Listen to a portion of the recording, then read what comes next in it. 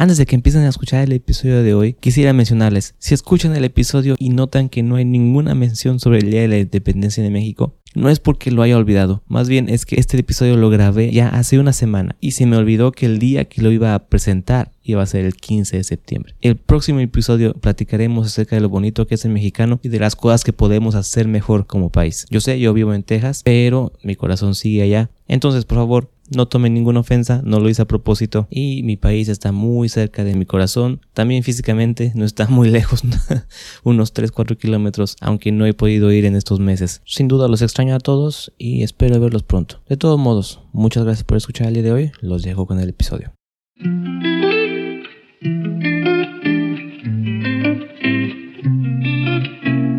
Buenos días, tardes, noches, bienvenidos a Divagando con Propósito. Les saluda como siempre Josué Aranday, su anfitrión. Las últimas semanas hemos estado hablando acerca del Sermón del Monte y he titulado la serie Buscando el Reino. La semana pasada hablamos de la primera frase de Jesús, bienaventurados los pobres en espíritu. Y yo sé que esa frase ha sido interpretada de muchas maneras, de muchas formas. La mía, mi forma de interpretarlo y la forma que usaremos durante este podcast a cada frase de Jesús será la forma más práctica posible. No voy a espiritualizar la frase, ni una frase de las que veremos. Trataremos de encontrar una guía, más bien, un mapa que nos sirva de verdad, algo práctico que nos ayude para encontrar el propósito que queremos encontrar en la vida.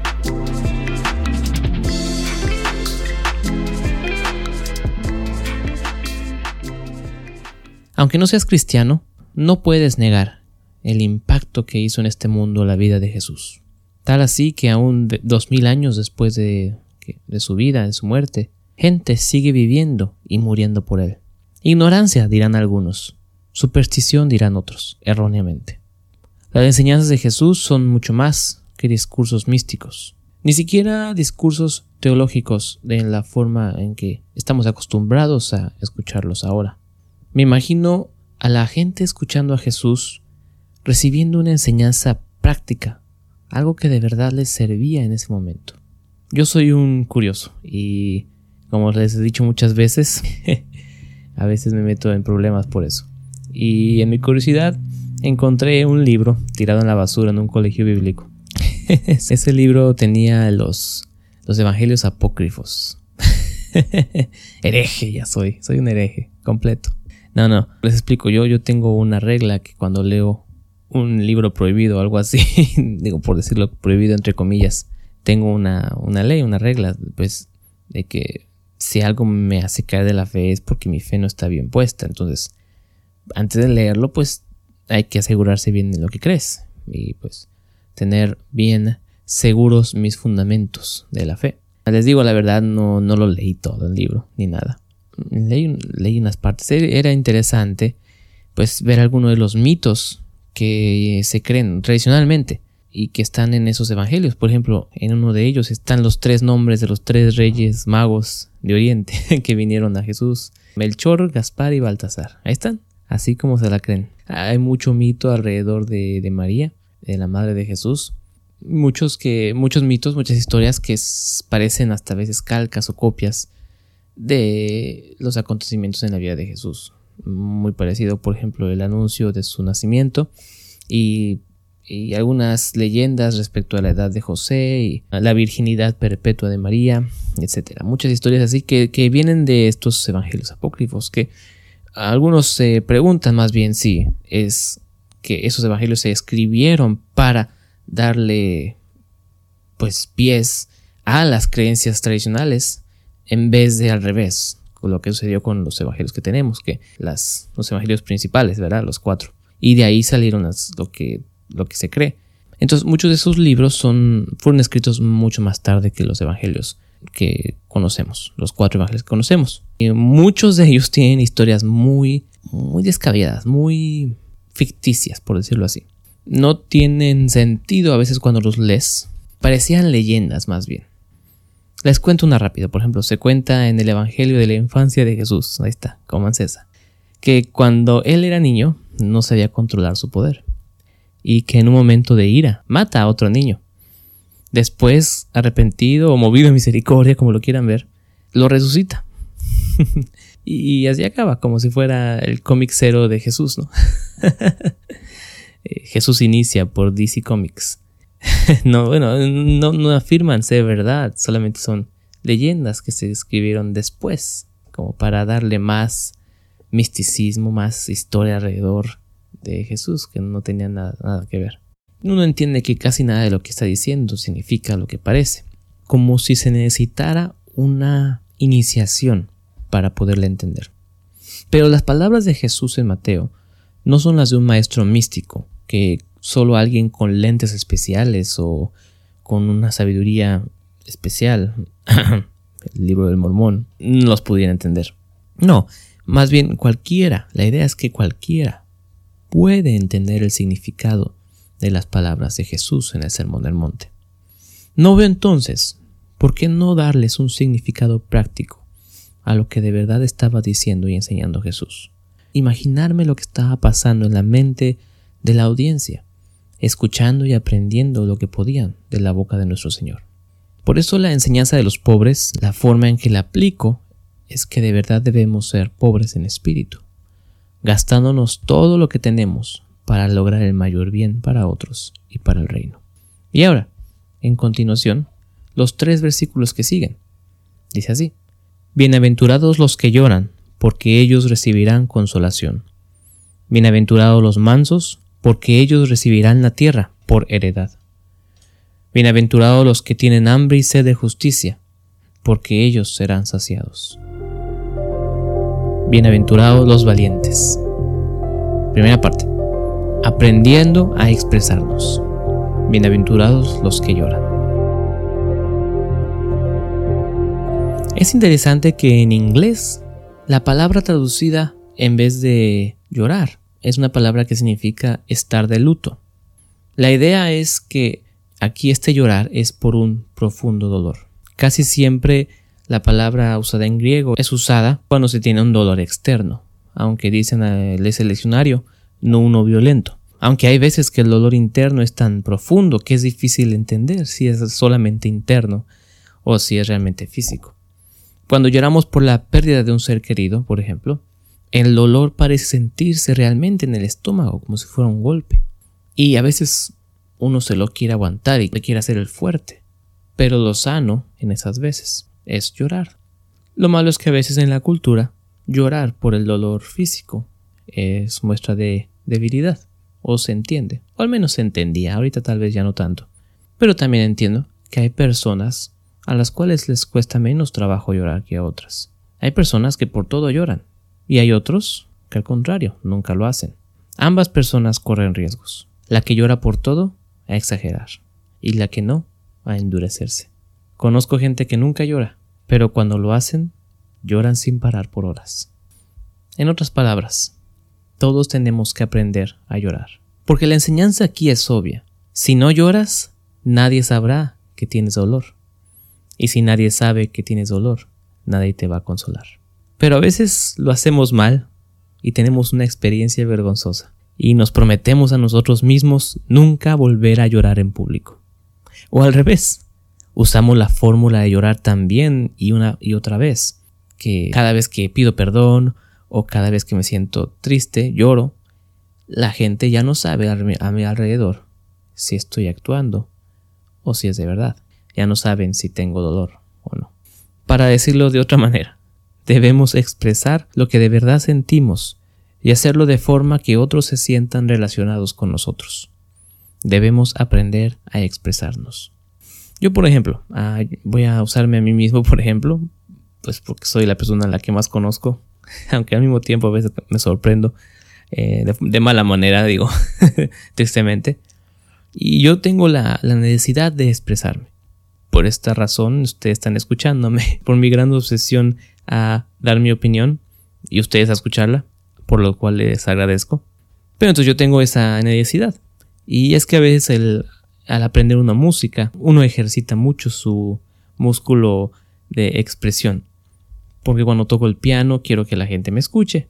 Y pues la gente no me va a escuchar si no me expreso bien delante del piano. Muchas veces mi audiencia, la gente que me escucha, no sabe nada de música. Pero eso no importa, porque mi trabajo es hacer la música tan agradable que cualquiera la pueda disfrutar. Y la mejor manera de hacer esto es trabajar duro y practicar. O si estoy improvisando, usar un estilo propio. No intentar algo muy difícil que me avergüence por equivocarme, ni tan fácil que me aburra y no exprese yo nada. Entonces, para esperar empatía de la gente, debo trabajar en expresarme bien. Y para eso se necesita confianza. Confianza en que lo que dices es verdad. Confianza en que lo que digo es importante. Sin miedo a reírme cuando quiero reír y sin miedo a llorar cuando tengo dolor. Por eso dice ahí, bienaventurados los que lloran, porque ellos recibirán consolación. Necesitamos ser valientes para llorar de verdad y así ser consolados. Ahora, algo más necesitamos para ser de verdad valiente, y esta es la fuerza, para lo cual iremos a la segunda parte. Fuerza en equilibrio. Bienaventurados los mansos, porque ellos recibirán la tierra por heredad.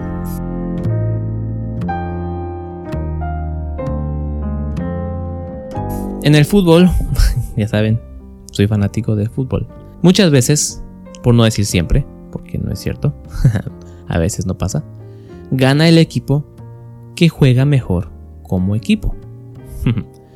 Muchos equipos hay que dependen de uno o dos jugadores y que pueden ganar tal vez 1, 2, 3 partidos y tal vez de vez en cuando ganar un campeonato.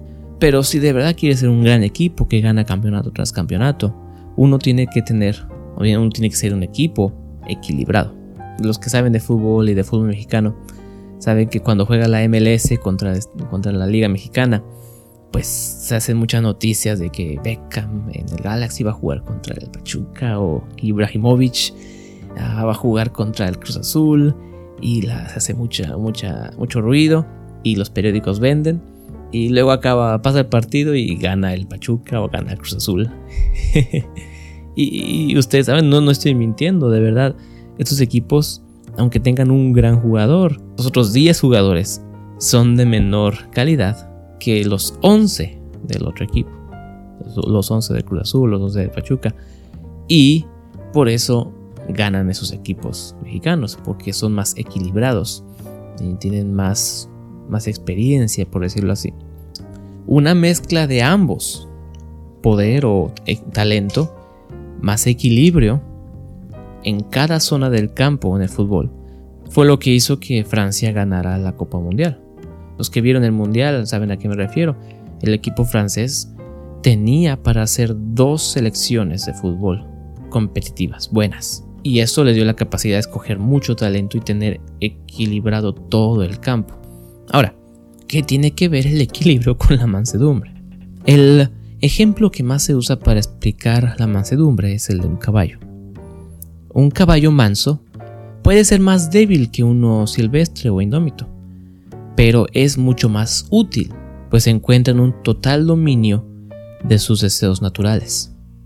No los niega, no renuncia a ellos, los domina, ¿verdad? Un hombre exitoso de negocios es muchas veces relacionado a un tiburón, ¿verdad? Mentalidad de tiburón, ya saben de dónde viene la frase. Por así decirlo, es una persona peligrosa. Un hombre de estos, si añade honestidad y autocontrol, puede ser alguien que logre mucho bien para muchas personas. Aquí Jesús no nos está diciendo que seamos débiles. Más bien, nos está diciendo que seamos fuertes, pero que usemos esa fuerza en beneficio de otros. Es una persona que tiene sus prioridades bien balanceadas. Ahí donde está el balance, ¿verdad? Porque la fuerza sin balance, sin control, es inútil. Una persona mansa es alguien que sabe qué hacer y sabe que puede hacerlo, pero también sabe cuándo hacerlo y cuándo no hacerlo. Y lo hace siempre en beneficio de otros. Todos queremos tener un amigo así. Es como el Terminator de Terminator 2, Schwarzenegger. Cuando regresa, ya saben, los que vieron la película saben de qué hablo. Schwarzenegger en la primera es un robot malo, pero en la segunda es el robot bueno. Sigue siendo igual de fuerte, igual de poderoso, pero ahora en servicio a los humanos. Todos queremos tener a nuestro Terminator al lado. O la dragona de Shrek. A los que son más niños y no nos dejaron ver la de Terminator. Entonces ya saben esto. Es como la dragona de Shrek. Es un poder inimaginable, fuerte, grande, peligroso, pero usada para el bien de, en este caso, burro. Alguien débil y pusilánime. Entonces, alguien manso es una arma poderosa, pero bondadosa. Peligrosa, pero en control. Ya vamos viendo, ¿verdad?, cómo esas dos cosas van añadiéndose para lograr ser un valiente. Es como un proceso. Tenemos que aprender a llorar. Tenemos que aprender a reconocer cuando somos débiles, para después trabajar en lo que somos fuertes. Y así continúa con la tercera cosa. Y la tercera cosa que nos falta para ser valiente de verdad es ser una persona justa. Bienaventurados los que tienen hambre y sed de justicia, porque ellos serán saciados. Pero ¿saben qué? Estoy viendo el reloj y no me quiero pasar mucho de tiempo. Quiero mantener cada podcast en cierta duración. Entonces, la tercera la dejaremos para la próxima semana. Será la cualidad de hambre y sed de justicia. Pero será hasta la próxima entonces. Se despide otra vez de ustedes Josué Aranday, deseándoles que tengan una muy provechosa semana. Y como siempre, gracias por escuchar.